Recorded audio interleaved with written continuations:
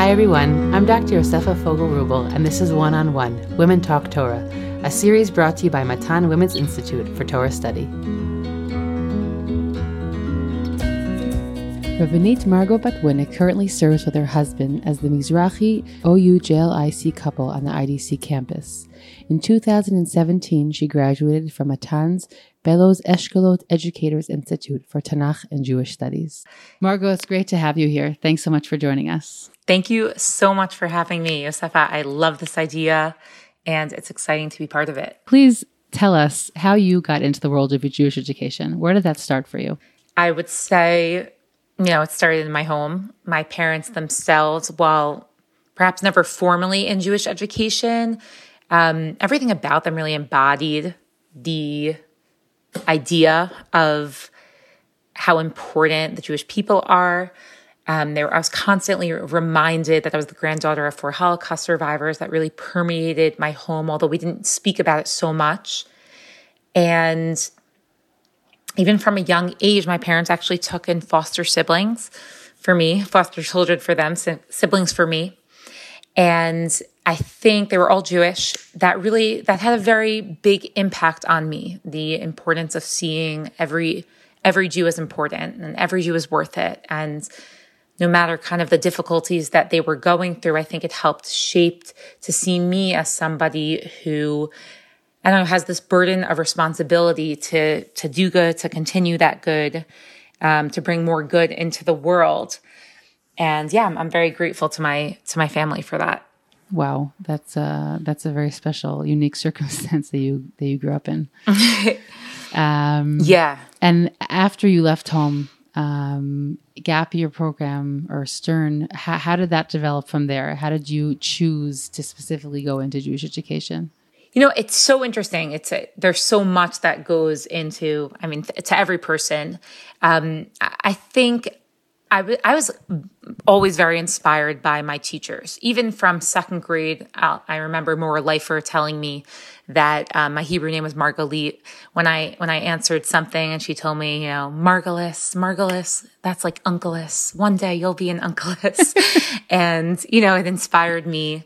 In middle school, Rabbi Yaakov Glasser I was involved in junior NCSY, and he was just the most phenomenal speaker and really inspired me in terms of Torah learning. But in high school, my teacher, Mrs. Rivka Kahan, she taught me Tanakh in my freshman year and junior year of high school, and she really changed my life. She opened my eyes to the depth of Tanakh study. I'll never forget, challenging her. On the first day of classes in 9th grade, she gave us our homework was to read through a parak of Tanakh and ask questions on it. And I remember I went over to her after class with my friend Sarah, and with attitude, I was like, what do you mean read a parak? You do a siyum on a parak in middle school. And what do you mean ask questions? Like mi amar el mi? I had no idea what she meant, but she really taught me to kind of critically read Tanakh. And I'm forever grateful to her for that. But then, of course, in Midrashet Lindenbaum, that was continued. Many of the teachers were former Mayanot teachers. Sally Mayer, Nomi Berman, Ravnit Shani Tarragon, Elisa Zimmerman, Tova Ryan. They were, people who really, really continue to inspire me. So you really have a whole plethora of women that you look at as your role models, that you sort of built up to that place. Yes. With them in your mind's eye, in the front or in the back, right? Yes. So many. I was given such a worldview. Maya No led into Midrashet Lindenbaum, which continued into Stern, into Matan, such a shita, such an approach. So many teachers who were kind of in conversation with each other. Just the kind of this approach to Judaism that I know that there's this debate in Jewish education that I saw a lot while teaching in high school. Do we want to, give students lots of different points of understanding what Judaism's all about, or do we want to give them one approach? And I really hear the debate. Like when I was teaching in Kushner, there were teachers from Lakeview and a more Chabad teacher and a more Gush teacher. I don't know if what these stereotypes mean to different people, but I think and that's great for a lot of students, but it's very clear to me that this approach that I was given really helped shape the way that I view the world, and then allowed me to tweak it and challenge it and understand what it is, and then like delve into it more. Yeah. I think that different students, different things work for them. And for some people, sort of monolithic approach is good, although often ends up getting challenged. And then when it's monolithic, it doesn't have so much to stand on. Yes. And while giving a multidimensional approach is harder because it's harder to convey nuance to students, even when they're really, really intelligent high school students. But ultimately, the person has a lot more to rely on as they go through life. They have just a more multi-layered paradigm for them. And so it could serve them in so many ways. But yeah, it is a debate. And I think it really, there isn't any one right answer. And sometimes somebody will find themselves in the throes of a particular answer and it's good for them. And another student can find themselves in the throes of a different answer in the school that they're at and it doesn't serve them well. So yes, I don't think there's any 100%. one right answer to that. But I'm really happy that you were able to get something that you felt was also consistent and also multi-layered. I think that's unique, and that's part of, I guess, what really inspired you to go totally. forward. Okay, so I don't, you'll let us know where you are now in what you're seeing, but are there phenomenon that you see in young women today regarding Torah study, particularly positive or negative? Meaning, are there any phenomenon that you see in the people that you're exposed to now that's different, similar to what you experienced when you were younger or not so old? But even 10 years in the world we live in now is a really long time, and there's so much that shifts in that amount of time. So I'm just curious, specifically in regards to women and their modeling or their Torah learning, are there things that you see that are different now than what you had? The first thing I would say is that something I kind of want to tell the generation above me and the generation before that is thank you, because it worked.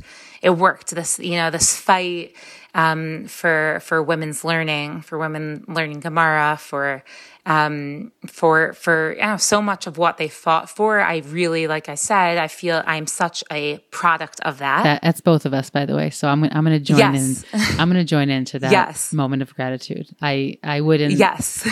We got to be the people who it was very obvious for us that it exists and it's an option. So I'll join with you on that. Yes.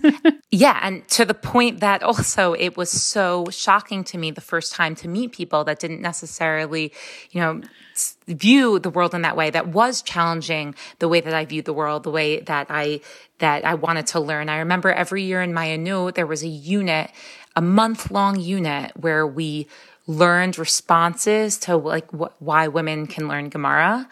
And I always thought it was so ridiculous. It was like the same test every year. And then there was an essay at the end as to what we thought should happen. But then, I was on a Pesach program, a counselor, and somebody at my table was challenging the fact that I learned. And for the first time, I was like, now's my time to shine. Like, let me whip out those sources. And at the same time, I think what is crazy is how quickly you could, let's say, win that fight in a way, and then it's taken for granted when really there's so much more work to do.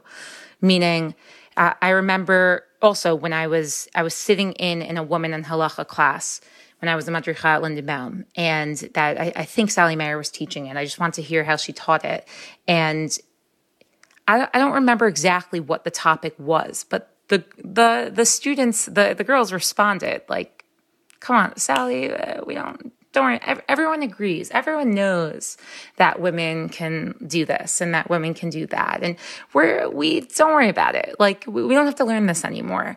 And I think that's where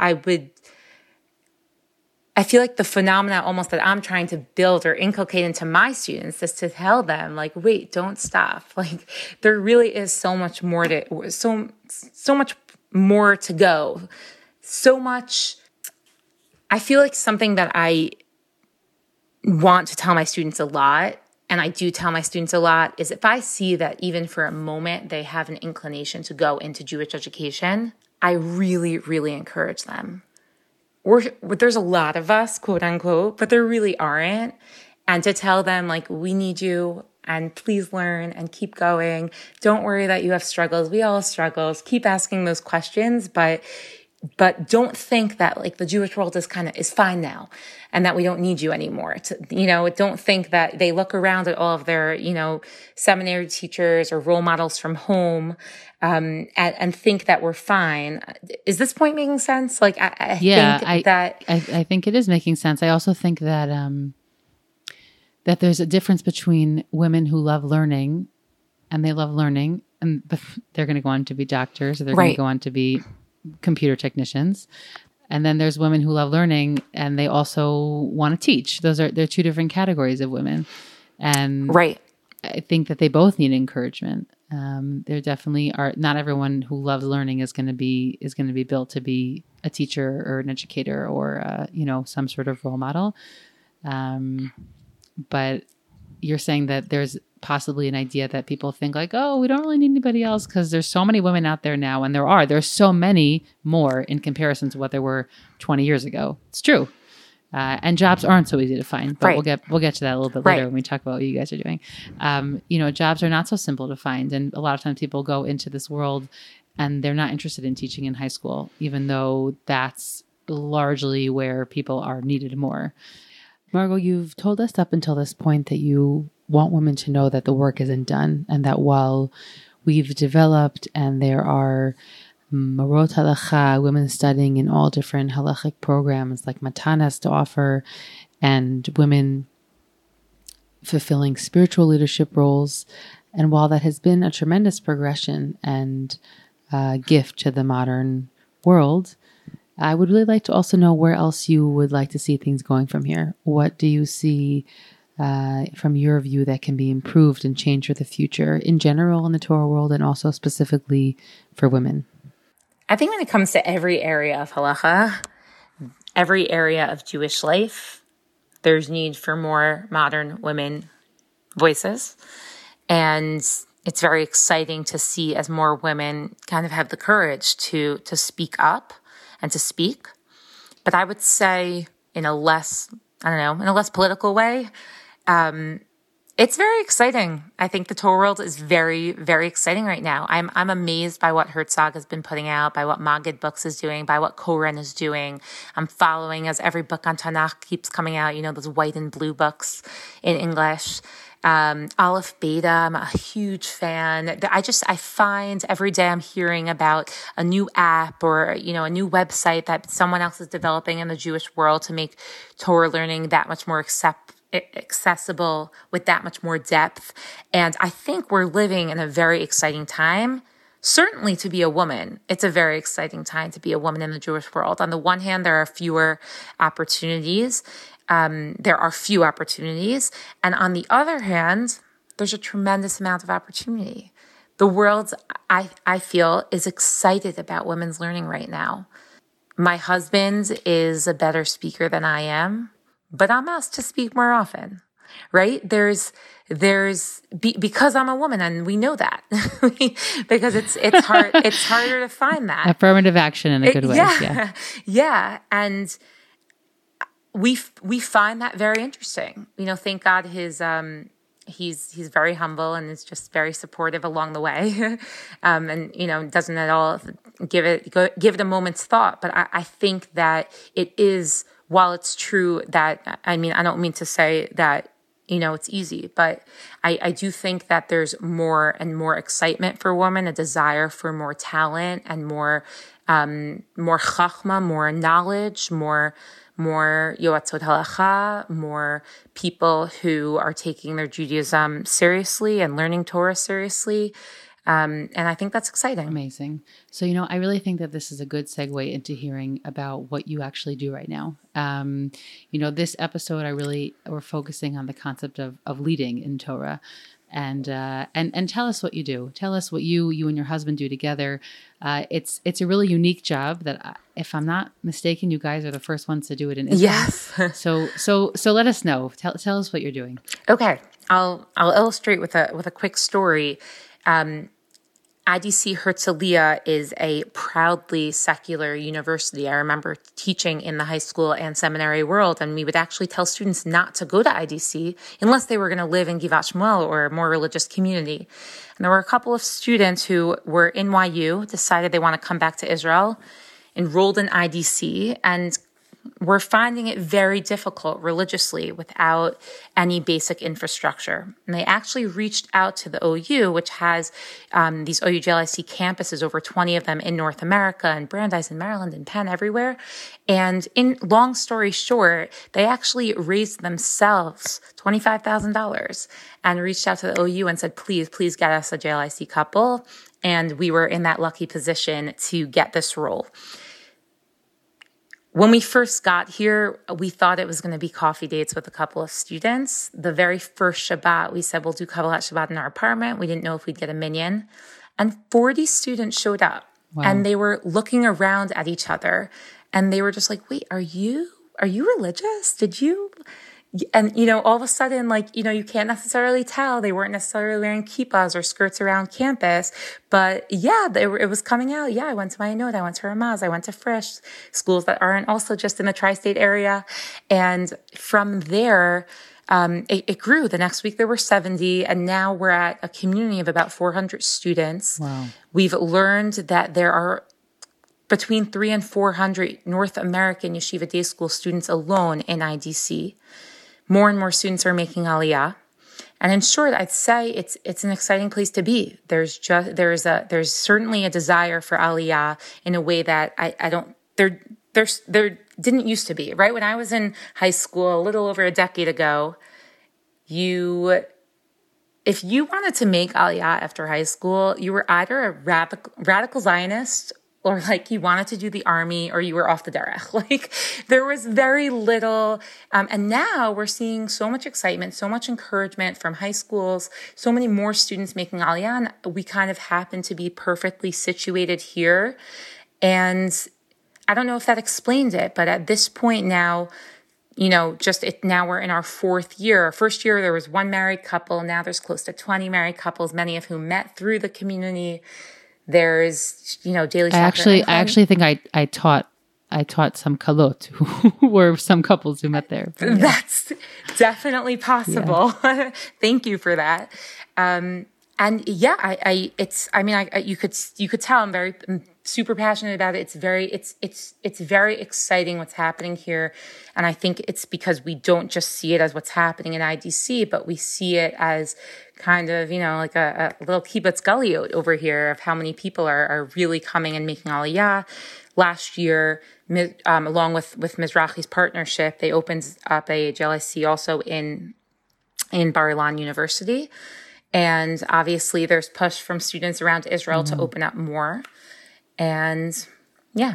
Are you also involved in students who are from European countries? Meaning, is it students from everywhere? Because IDC is full of students from all over the world. Yeah, very astute point and great question. When we first got here, we were actually nervous about that because we knew that our funding was coming from the OU, which not in a bad way, but their mission is North American Jewry. And I remember even at the first Tish that we went to, and these group of girls from Brazil and Mexico ran over to me and they were like, can we learn about Tzniut? And I was like, no, yeah, sure. But we don't have funding for you, And we very quickly learned that, they were all in classes together and they were all friends with each other. And that's definitely something very unique about this community. It's truly an international community, one that I didn't really know Jews from all around the world. And now I do. And that sheds light on, very different types of Judaism.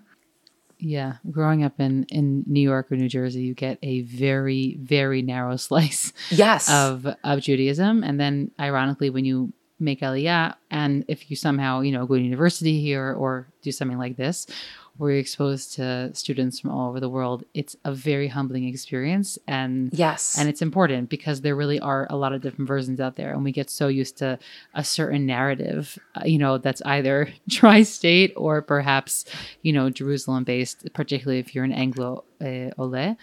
And yeah, there's something really nice about meeting people from all over the world. Yes, totally. So that's great. So what are actually your responsibilities? What are you guys doing there? Wow, what a question. What are you not doing on a regular basis? We're trying to create Jewish life in IDC in Herzliya. So, we fundraise 100% of our programming budget. And, there's the social media, but on a larger scale, there's all religious infrastructure, whether that's ensuring that, there are the mikvahs for students, that there's, helping out with different issues of kashrut. There's, all of Shabbat life, all of the chagim, but also kind of the day-to-day chavruta learning, mentorship, pastoral guidance, personal guidance, halachic guidance. And I'd say it's a lot of leadership building, a lot of meeting with students and asking them what it means to build a Jewish community and what they want their Jewish community to look like. We're seeing a lot of students choose to stay in Herzliya afterwards in the hopes of really building up kind of a community that, for those that know these communities, you'll know what I'm talking about. It's not exactly Givat Shmuel, but it's not exactly Tel Aviv, but it's not exactly Yerushalayim. It's Herzliya. And they really see themselves as shaping this new Jewish community in Israel. And that's just the two of you doing all that? Do you have staff at this point or people who help you out? That's a great question. We have a, I'm overwhelmed just listening to that sentence. Yes, it's definitely, it is overwhelming. We have a very amazing relationship with the university. The head of the university, Jonathan Davis, also really, gives us a lot of chizuk. OUJLIC, Mizrahi, also, the network there, is phenomenal. Our colleagues, constant, we're not alone in that way. In a very practical way, we're alone. And, that's kind of the shlichut of anyone who's ever kind of done shlichut, of really figuring things out yourself. There's a Garin Torani in Herzliya. The only thing is, and they're amazing also, this is the only English-speaking anything in this area of Herzliya. It's very Israeli Chiloni community that I think most people who are probably listening to this podcast, if you come to Herzliya, it's to go to the beach, maybe. Herzliya is not a place that people come to because it doesn't really have that sort of communal infrastructure. Yeah, it's not a beacon of religious life over there. Right. At the same time, I'll just note something cool about Israel is that there still are 16 shuls within walking distance, tons of kosher restaurants. It's still, there's still a Tuda in every supermarket. Yeah. And I think that's just something cool about being in this country. Yeah, totally. What is the further potential that you see in the work that you're doing? Is this a position that theoretically you can fill for years? Is this something that, there's an age bracket on this? We do talk about that all the time. OUJLIC nationally speaks about that all the time. There are couples that are certainly extending there are couples that have been there for close to 20 years now in their positions. But I think for us, whether we're the couple here or not, the potential is certainly there for many years to come. And the idea of we're in touch with the municipality about building a shul, in touch with the university about partnering with that, and really helping to build up a Jewish community here that kind of extends beyond just the college community. But we try not to think about it too much and kind of just take it one day or Corona month at a time. Yeah, I understand that. I'm just also curious, you've spoken about phenomenon about Aliyah and about diversity that you see on campus and a general trend that people are looking to build community in Herzliya. Are there any specific religious phenomenon that you see that come across in your work? Sort of something more particular I don't want to give any names to sort of give any lead-ins, but any sort of religious phenomenon of observance, different kinds of observance, things that you see in your day-to-day?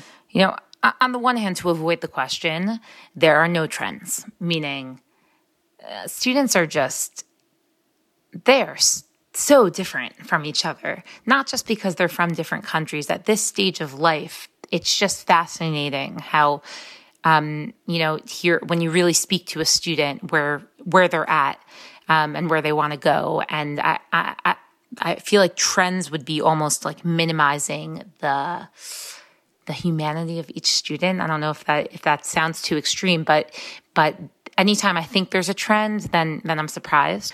Okay, I want to be specific. You're explaining that you have a lot of students coming on campus to learn, but they're not necessarily correlated with a religiously observant lifestyle. Is it something that you see happening, that you have a lot of students who separate those two? Is that something that you feel is different than what you saw when you were younger, that there's a differentiation between learning versus observance? And do you see yourself as they're building infrastructure in a kiruv way, or is it just to build infrastructure so that it exists for whoever's interested? Okay, those are two very, very separate questions. I'll start with the second one. Yeah, they are separate. Yeah. Feel free to separate them. Yeah, I'll start with the kiruv point, because I think, OUJLIC is very interesting. That when we first got here, even, they were very clear to us that this isn't kiruv. And I don't mean that in a bad way, but that's not why we're here. We are here for the students that are already religious, for the students that are interested in learning. Maybe the students who aren't, maybe the rest can find Chabad, right? The rest can find, Aish, or other amazing resources. But to be there for the religious students, high-level Torah learning, that was our mission. And when students would come and say to us, to my husband, can you teach me to wrap tefillin? Girls asking me to, if I could help them reading Hebrew, the answer really was no. And it was so hard for us, but we recognized that we needed to focus our resources and our time and our energy. But I think this is what was so amazing. I think it was so clear to students how uninterested we were in them that it made them come. It made them come back. They didn't want that, let's say, that watered down drasha. They love students with no background, love the Tanakh and Gemara shiurim. They love the guest speakers because they see the authenticity, they see the truth to it. At least for this community, our non-kiruv Shita really worked in terms of doing kiruv. In terms of some of the inconsistencies that we see, I think that my husband and I are constantly shocked by the questions that we receive. And just to give some examples, like, how many students of ours are having premarital sex, and then when they are married, having such minute questions about Taharat HaMishpacha. Oh, I see it as a college teacher. I know exactly what you're talking about. Yes. and how many students, what does it mean to keep Shabbos, right? Because they come to Tefillah Friday night and even Shabbat day. They come to the shiurim, they host Shabbos meals, they make kiddush, they wash. They also check their phones at night, right? And I think that I grew up with a generation that was telling me that this is picking and choosing, and that is so wrong, right? The term picking and choosing is such like a it's something you tell somebody, and it's supposed to make them feel so bad and so inconsistent. It's the ultimate compromise for those of us who learned in the classic yeshiva settings. It was the code name for those who shall not be named. Yeah.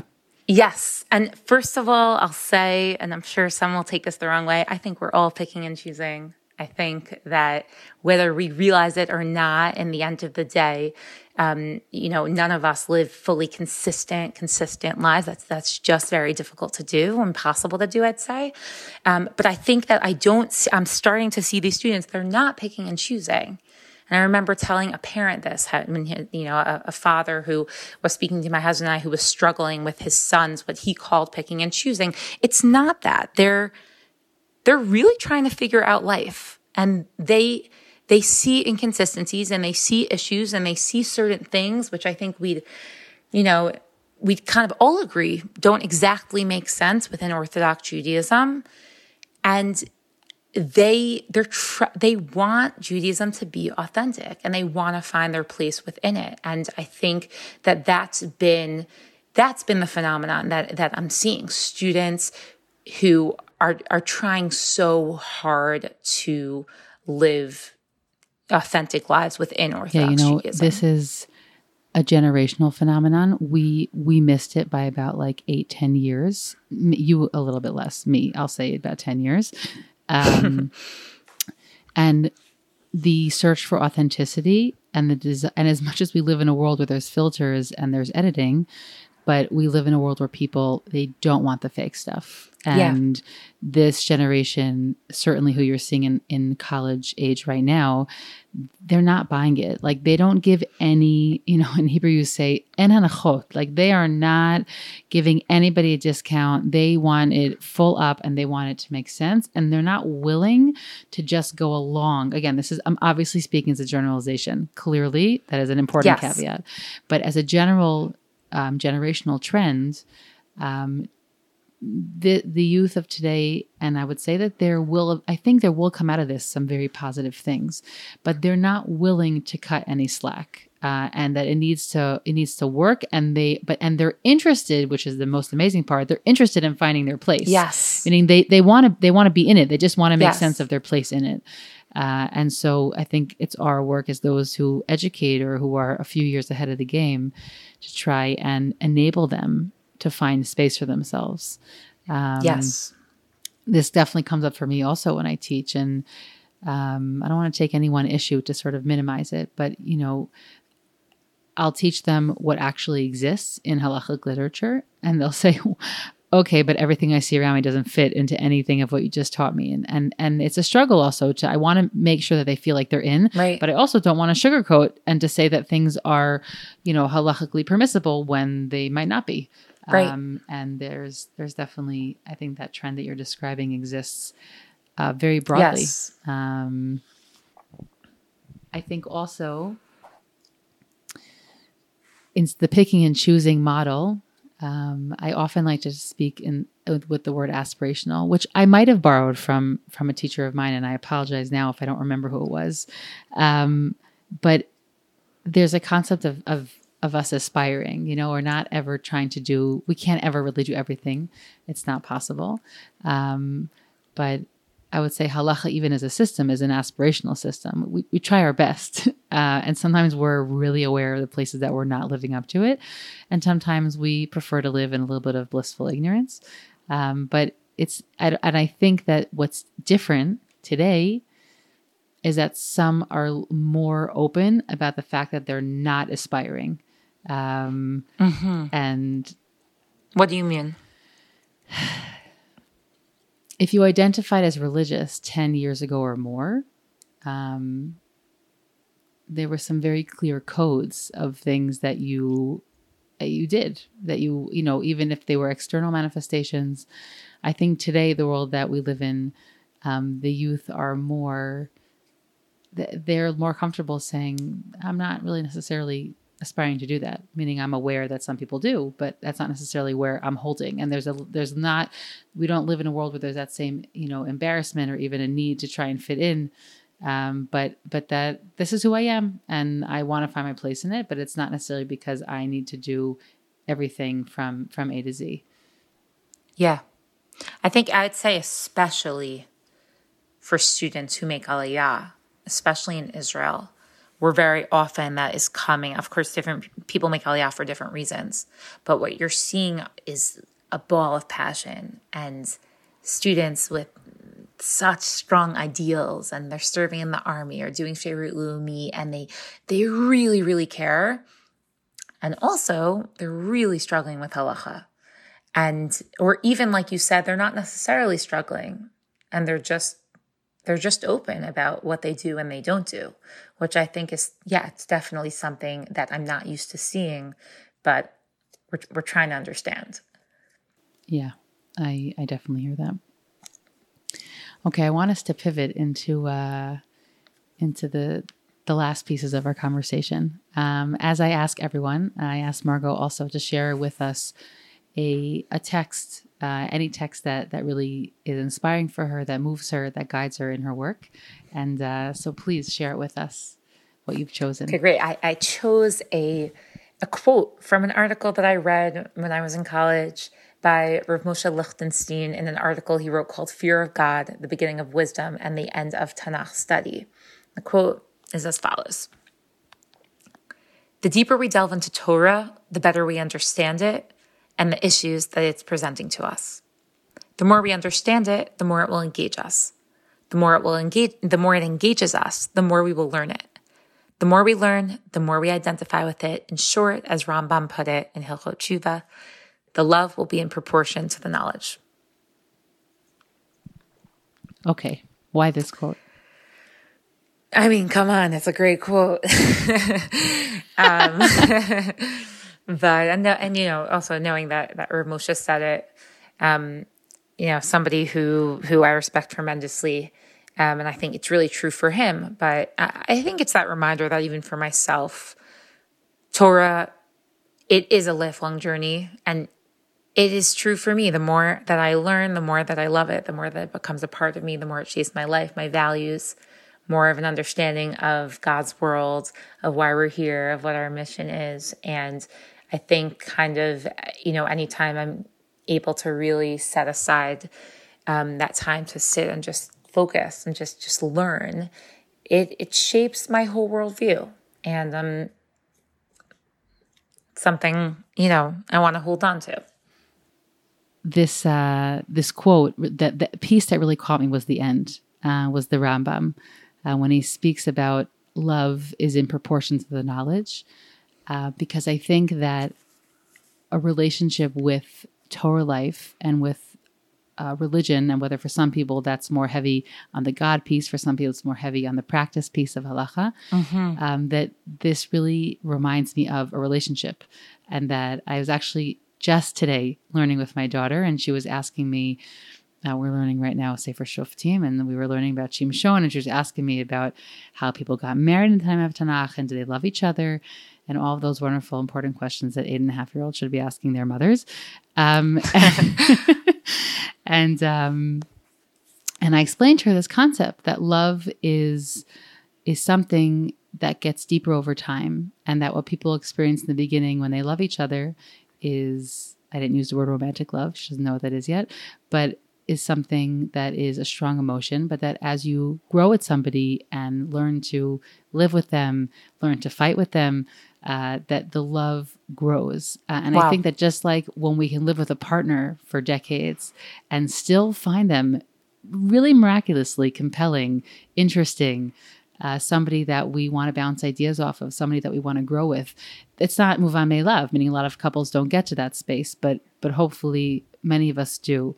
And that concept of I can be with that person and spend so much time with them and go through so many experiences with them, and there still be more to engage with and more to learn with them, that for me is always a really guiding metaphor when I also think about Torah. And I think that's exactly what the Rambam is getting at, meaning I don't think I'm sharing any new point. Yes. I think it's exactly what the Rambam is saying. But what an amazing analogy. Like we're familiar with that. Just like we're familiar with that in our relationship, that so too it should be with Torah, that after 50 years of living a religious life or 50 years of learning, that we are able to find meaning and to read the same text for the 70 millionth time and to find something totally new that we didn't see before. Yes, totally. And so that's a really beautiful piece. Thank you so much for sharing it. Okay, I want us to close, even though we can keep going, with a few questions. Okay, now I want you just to be associative. Don't think too much. Okay, whatever comes to your mind, just to end off our conversation with with a small little personal piece. Great. Okay, question 1: what book or books are currently on your nightstand? I don't have books on my nightstand. It would keep me up all night. I do have a gratitude journal that I write 3 things in that I'm thankful for that I've had ever since my year in Israel. That it really guides my day. It guides my life. I think about it all the time. Oh, I'll write that in my gratitude journal tonight. highly recommended. Amazing. Is this a book that you have purchased, or just it's a blank notebook that you keep all these years? Yes, I bought like a mini notebook, and now it's filled with lots of things I'm grateful for. Well, okay. That's amazing practice. Who would you like to sit down with for coffee? Anyone in the world, famous, not famous, alive, not alive. Moshe Rabbeinu, of course. I mean, it's not even a question. I'm joking because I can't imagine he would want to sit down to have coffee with me. But I definitely have a list of questions, and wow, I would love to be in his presence. Okay, we're going to talk about those questions maybe in another episode. What is your favorite tefillah? Your favorite prayer? Asher Yatzar.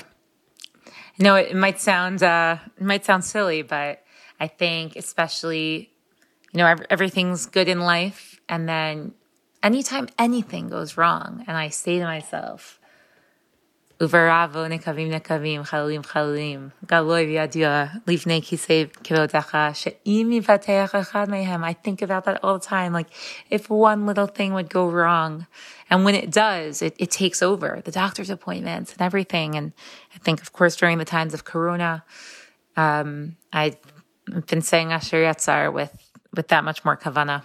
Wow. What exotic location would you like to visit? I mean, along with the rest of the world, Dubai. Gotta get over there, find out what's happening. Your answers are surprising me. I didn't know the whole wanted to go to Dubai because I want to go to Scotland. Come on, I gotta get in on the UAE action. It is so exciting. Okay. Any hidden talents? I play harmonica. That's definitely a fun one. Yafeh. Any other instruments? Yeah. I grew up playing piano and guitar, but harmonica is definitely the more hidden one. Do you have one of those holder things? I don't know what they're called. How else would I play while I play guitar and piano? Of course. Oh wow. Okay. This is getting me excited for some sort of a concert we'll have to do. Okay, and since you have a journal, you'll have many answers for this, but you can just pick one. Wait, I will tell you, though, because it's a Matan podcast, that the reason that I started harmonica was because when I was in high school, I loved to sing, and I was very, very frustrated with Kol Isha. And my mother bought me a harmonica and told me, if you're ever frustrated, why don't you just pull it out and like harmonize on the harmonica? And it was shtick, but I brought it with me to camp one summer. And that's when I really learned to play. It was a co-ed camp, Camp Masora. And that was very helpful for me at the time. Wow. Okay. Something that you're grateful for right now in your life? My husband. He's the best. And, in general, this is a job where we literally do everything together. There's very little separation between, our work and life balance. But certainly during Corona, parenting together, doing everything together, he's the best. I'm very grateful for him. Amazing. Thank you so much for taking the time to speak to us. I know that this conversation will be illuminating and meaningful for a lot of women listening to it. So we really appreciate it. Thanks for having me. I hope you enjoyed this conversation as much as I did. I'm Dr. Yosefa Fogel-Rubel, and this is One-on-One Women Talk Torah, a series brought to you by Matan Women's Institute for Torah Study. Thank you to Tzofia Vindish for producing this episode and the entire Matan team for their input.